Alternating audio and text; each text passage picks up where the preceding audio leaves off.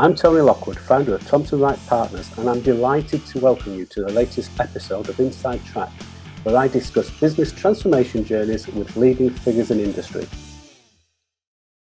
Welcome to the 36th episode of the Inside Track podcast. Since launching this podcast back in February 2020, I have been amazed by the generosity and openness of my guests, who have willingly shared their experiences, both good and bad, all with the intention of helping and supporting others. As we moved into autumn last year, I launched the Transformation Leaders Hub, a true community of people operating in project, program, change and transformation. Again, the focus is on helping and supporting others to build successful careers. If you haven't checked it out yet, please do so and take us up on our trial membership and experience what TLH can offer you firsthand. One person that took me up on this offer joins me today, Jonathan Rowbotham. He is an experienced program and transformation director operating primarily in the financial services sector. Being highly regulated and under increased scrutiny in recent years, I find that talking to people from within the industry often throws up some interesting insights that can be applied to others. I'm sure that you'll find this today. So without further delay, let me introduce you to Jonathan. Thanks, Jonathan. It's great to welcome you to the Inside Track podcast today. Thanks for agreeing to join us. You've got significant change and transformation experience, and I'm sure today's show will be very insightful for many. But let's start, as we always do, just by providing the listeners with a brief summary of your career to date and how you transitioned into the world of change and transformation in the first place. Certainly. Well, thank you, Tony, for the opportunity. I've been in the primarily financial services industry for about 30 years.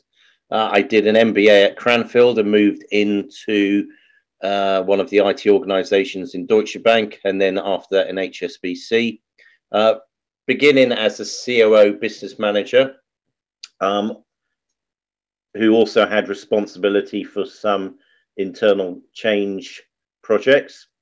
And then that evolved into more major transformation programs at HSBC involving design implementation of target operating models and the achievement of various strategic goals. Since leaving HSBC in 2017, I've worked as an independent consultant with a mixture of organizations. I work with a small software company, helping them to transform themselves from really a lifestyle business to an organization that was not only growing significantly in terms of revenue, but was also being run more professionally and therefore would be more attractive to external investment. Mm-hmm. And also I've done some public sector programs, and also most recently I've helped put in place a remediation program for a largish insurance company who had a need to improve their IT services that were being provided by a third-party managed service provider in India. Right. Okay. I'm sure we'll cover some of the challenges and issues that have arisen out of some of those programs during today's discussion. But before we get into the detail, the first question that we always ask, because there's so many variations of the theme, really, but how do you define transformation? Well, I remember one of the first things at Cranfield was the distinction between incremental change and transformational change. And I guess therefore transformational change is obviously large by definition. It fundamentally involves a change in how an organization operates, and also the culture that supports that organization. And generally transformational change, I think, in response or in anticipation to a major change in that organization's environment or its technology. So it's it's looking to change the way or respond to how customers interact with them, and also how their employees operate and interact with those customers. Okay, brilliant, thank you. And one of the things that you bring out in a lot of your sort of profiles, online profiles, is that you have a focus on driving change that delivers cost savings and efficiencies. That, you know, and I think one of your profiles, it mentions that you've averaged $50 million cost reductions in IT spend throughout your career. Can you tell me more about that? Because I think that's quite an interesting area of focus. Yeah, I think, well, generally within financial services, certainly since about 2000 onwards, cost reduction has always been an ongoing theme within the banks, and particularly within the IT organizations within those banks. As part of that, a cost reduction exercise has to be supported by a clear program to achieve that. But ultimately, it needs to be part of, as I said, a wider transformational program. So it's not just about cost reduction, but that often is maybe one of the key areas of focus based on a new operator model. In HSBC in 2010, we kicked off a transformation program across their IT and operations organization. Was putting in place a new operating model that moved from a very regional, so 5 regions, to a global organization providing global services to global businesses. Now that organization, that part of HSBC, had 9,000 people in it, and it had a $2.5 billion spend. So at one extreme, you have something like that, where we were looking to reduce that spend by around 10-15% over 3 years. So you're talking, hundreds of millions of dollars at that point. And at the other end of the scale, you might just have a cost reduction program focusing on some of the other underlying cost drivers within the organization. Yeah, I think it's interesting. I've done, throughout my career, I've done a number of transformations that have been focused upon taking cost out of a process or out of a structure. And when we looked at where the opportunities lay, a lot of it was around simplification. Is probably the easiest way of describing it. It was about taking out inefficient processes, or processes that had been built on top of processes, or technologies that had been built on top of technologies, and just going back, almost stepping back and going down to a much more simpler process, or a simpler platform. Is that what you've experienced within the banking world as well? Yes, there's sort of been a number of different areas that are sort of the go-to areas when cost reductions looked at. We did a couple of exercises in HSBC around management structure, and that was based on the premise of having a sort of 8x10 organization, where each manager would have an average of 10 reports, and there would be no more than 8 layers of management from the CEO downwards. You'd have, like you say, in large organizations, particularly organizations maybe which have been are a result of a number of have grown through a number of acquisitions. You may have a lot of duplicate processes being provided from a number of different locations. So again, that's removing the duplication in terms of multiple processes, getting a consistency, and, like you say, simplifying those processes, and providing those processes maybe from a single location, but at least providing them based on a consistent service offering. So you're removing out the inefficiencies there. And then you've got, you say, technologies, and a lot of legacy technology still existing within an organization, looking again to introduce a standardization for those technologies, and removing a lot of the again, multiple versions of different bits of software. And obviously, more recently, or say more recently, over the last 5-6 years, the move to things like cloud computing, so removing cost in terms of on-premise data centers, on-premise hardware, and moving that into the cloud, which obviously gives you flexibility as well in terms of your technology, your usage of that technology, and also takes away a lot of their fixed costs from you as an organization. Just looking back on those programs that you've been responsible for and leading, what are the essential elements, do you think, a program needs to have to be successful?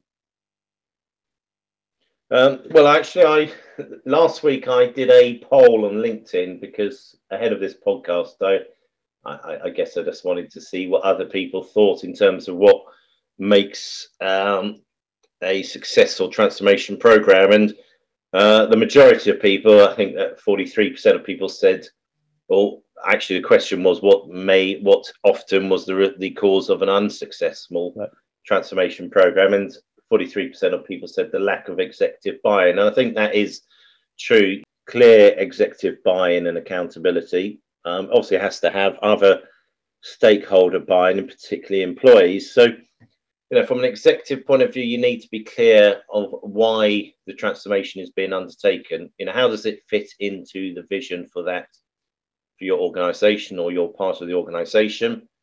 And that has to be clearly communicated to people so they can see the traceability back from the transformation initiatives that have been started to what that overall strategy and vision is. When we kicked off this transformation program at HSBC in 2010, we started off being very clear about what the vision was. And to achieve that vision, there needed to be a set of strategic goals that needed to be achieved. And then aligned to those strategic goals were a number of initiatives to deliver that. And they needed that traceability. So everything had to trace back. And so it was clear to anyone, why are we undertaking this initiative? It's very clear how it contributes to the one or more of those strategic goals, and therefore achieving it helps to achieve the vision. And you have to lay that out, and an executive management, senior management need to be very clear about that, because the people doing the implementation, supporting those initiatives, need to understand why it's important, and being able to present that clearly is very important. And as I said, you need to have accountability. So what we did was we aligned to each of the goals. We aligned a sponsor from the management team, from the executive committee, to each of those goals. You need to have dedicated resources and a commitment of resources and budget to successful transformation. And the people who own those resources also have a responsibility to make sure that the day-to-day operations are run successfully.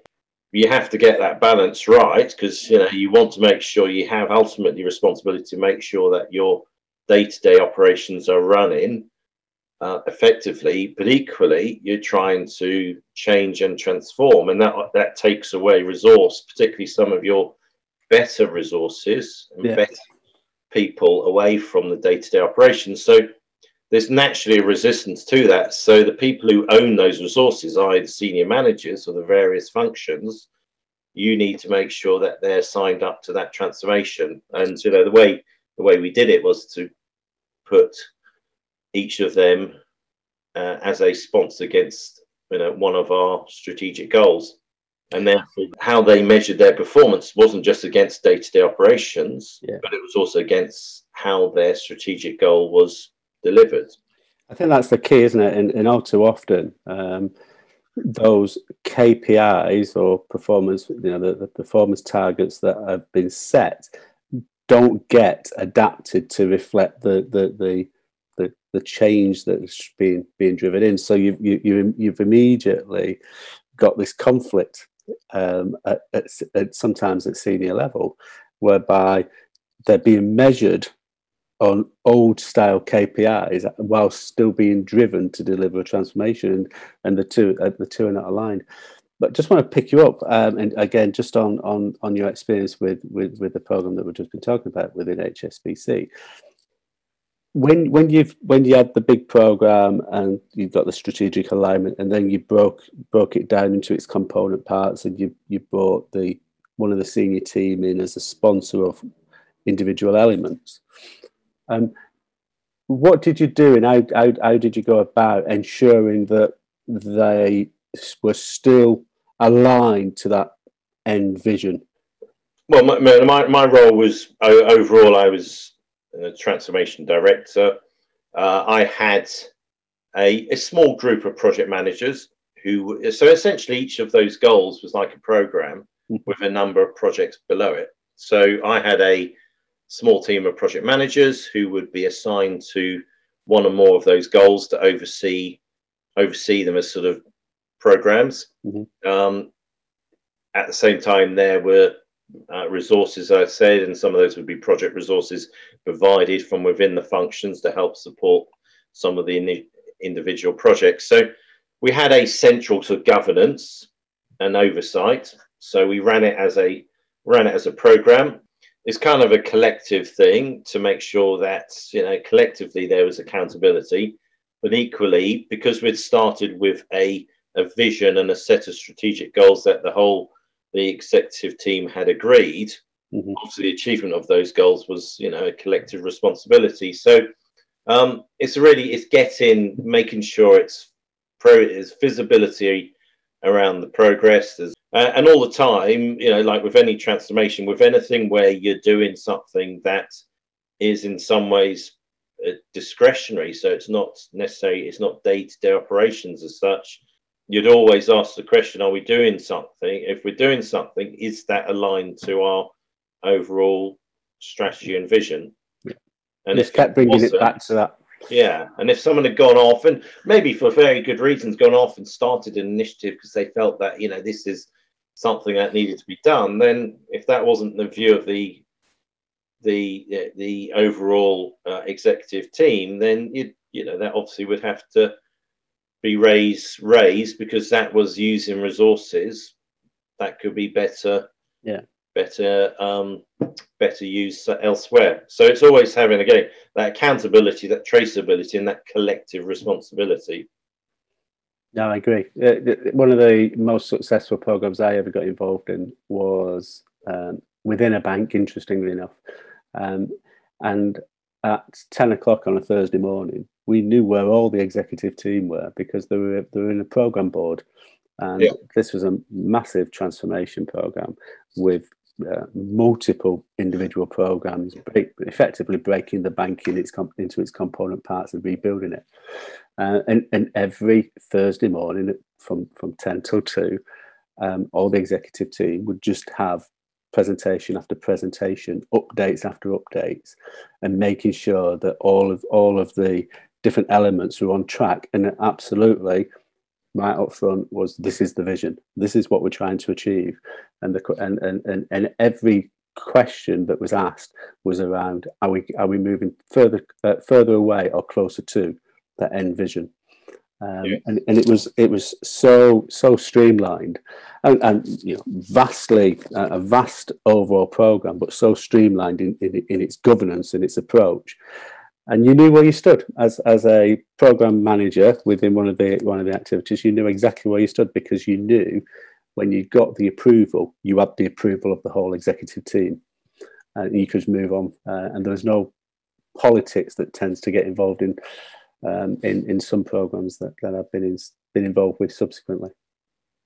So we talked about the essential elements, one being alignment of strategy and executive buy-in. What are your other must-haves? You've got to have some dedicated resourcing and commitments of time and bandwidth to make it succeed. And whether that's commitment from, as I said, the senior management, the executives around their time. and ultimately for it to be successful, it's got to be sustainable. So again, you can go through all of these transformations, but if at the end of it it's not sustainable, then you're just going to revert back to some of the processes. And most people do adapt, but there's also a tendency for people to revert back to what they did before. So it needs to be sustainable, and that's really when we talk about transformation, you talk about it's got to have there's got to be an underlying change in your operating model, your way of working, but also a change in your culture, how people do things, how people interact. So there's a lot of emphasis on agile transformation, which is a change in the mindset, the way people collaborate, the way people interact. And then on digital transformation, where within your organization, digital transformation impacts the way that the employees within your organization work, the tools, the technologies they have to undertake their roles. So it has to be sustainable from that point of view to make, to really shift how people think and how people operate. Yeah, it's interesting. You touched on something earlier around sort of the multi-year transformation programs, and when as you say, when you are doing a large transformation, they will naturally be multi-year, and you absolutely buy into the concept of breaking them down into the component parts and getting such settings on the way to build that momentum. Change is an ever present, and people can become tired of it, and because it is just constant. So what type of things do you do to build that momentum and keep people engaged? Any change, any transformation program has a very strong communication strategy around it. So you need to be very clear at the start why the transformation is taking place. How does it align to the overall vision and strategy for the organization? You have to be very clear what it means to the functions within the organization. You have to be very clear what it means to the individuals within the organization, because ultimately that's what people are interested in. How does it affect me? Absolutely, is this good for me? Is this bad for me? Tell me now. And then that's the number one question, isn't it? It's always the number one question. Ultimately, that's what people want to know. So, and then you have to. So, having gone through that, people will then show an interest in supporting the change. They'll want to know where they can get involved, how they can support it, and I think you need to have that continual communication all the way through. And again, it comes from the senior executives downwards. And obviously, as part of the ongoing program, you need to provide regular updates in terms of how it's progressing, and that includes, like you say, highlighting the wins and highlighting some of the people who have contributed to those wins, so you celebrate success. And again, it depends on how big the organization is. So we talk about, I spoke about a 3-year transformation program. Well, obviously, for an organization, a large international bank, 3 years, it seems a long time, but actually that's, the sort of scale that you're changing, that's not unreasonable. If you're in a smaller organization, an SME, then you probably don't want to have a change program going on for more than about 12 months, because people do need you need to be continually evolving. And like you said, a small organization, people will get dangerous. They will start to get tired of the ongoing change. So it's very, very much about communication, getting people bought into it, getting people supporting it, getting people wanting to contribute to the success, and keeping people informed all the time, keeping people informed about how things are progressing. We're talking about this on an earlier podcast around just being honest in that communication. Because, as we just said, the number one question is, what does it mean for me? Whether they overtly come out and ask that question, they're certainly thinking it. And the key is just to be honest. And if you know, tell them. And if you don't know, tell them that you don't know. But this is what you're doing to work out what the answer will be. And people will accept that. They don't accept a void when you're trying, because they'll think you're holding stuff back from them, and then they'll naturally start to make their own stories up, and it'll probably be worse than reality. So just to keep being honest and open with people is a key theme, I think. Yeah, like you said, to be open and honest. Tell people what you can tell them. If you can't, either because you don't know or because you can't, because quite often the change involves consultation with outside bodies. If you're in a bank in particular, then tell them what you can tell them at the moment. Tell them what you'll be able to tell them when in the future. Absolutely. And be, and this is where we sort of get into the whole aspect of emotional intelligence now. Be understanding of people's feelings and how this is going to impact them. I remember years ago, and by that I mean sort of around 2001, there was a major cost-cutting exercise within IT at the time. And I remember going to a town hall, which was really where the first communication was about the changes, the fact that 10% or something of the workforce was having to be cut back. So this was the moment when the CIO had a chance to present what was going to happen and what could be told at the time, but also in a way that was sympathetic to the audience, who by definition 1 in 10 of them was going to have a very negative impact on them. And just to say, it wasn't the most impressive speech given. I think, apart from finding out that there was going to be 10% reduction in roles, we also seemed to find out that one of the primary motives was to ensure that CIO's bonus was as high as possible. Right. That seemed to be his particular. That seemed to be his particular incentive for making sure it was a success, was his individual bonus. That's the way it was portrayed, and people walked out of the room thinking, well, he's all right, but but we're not. Yeah, it is. It is all about positioning, and the safest way, in my experience, is to, as you said right at the start, just keep coming back to that vision. Why we're doing what we're doing. How does that align to the overall corporate vision and strategy?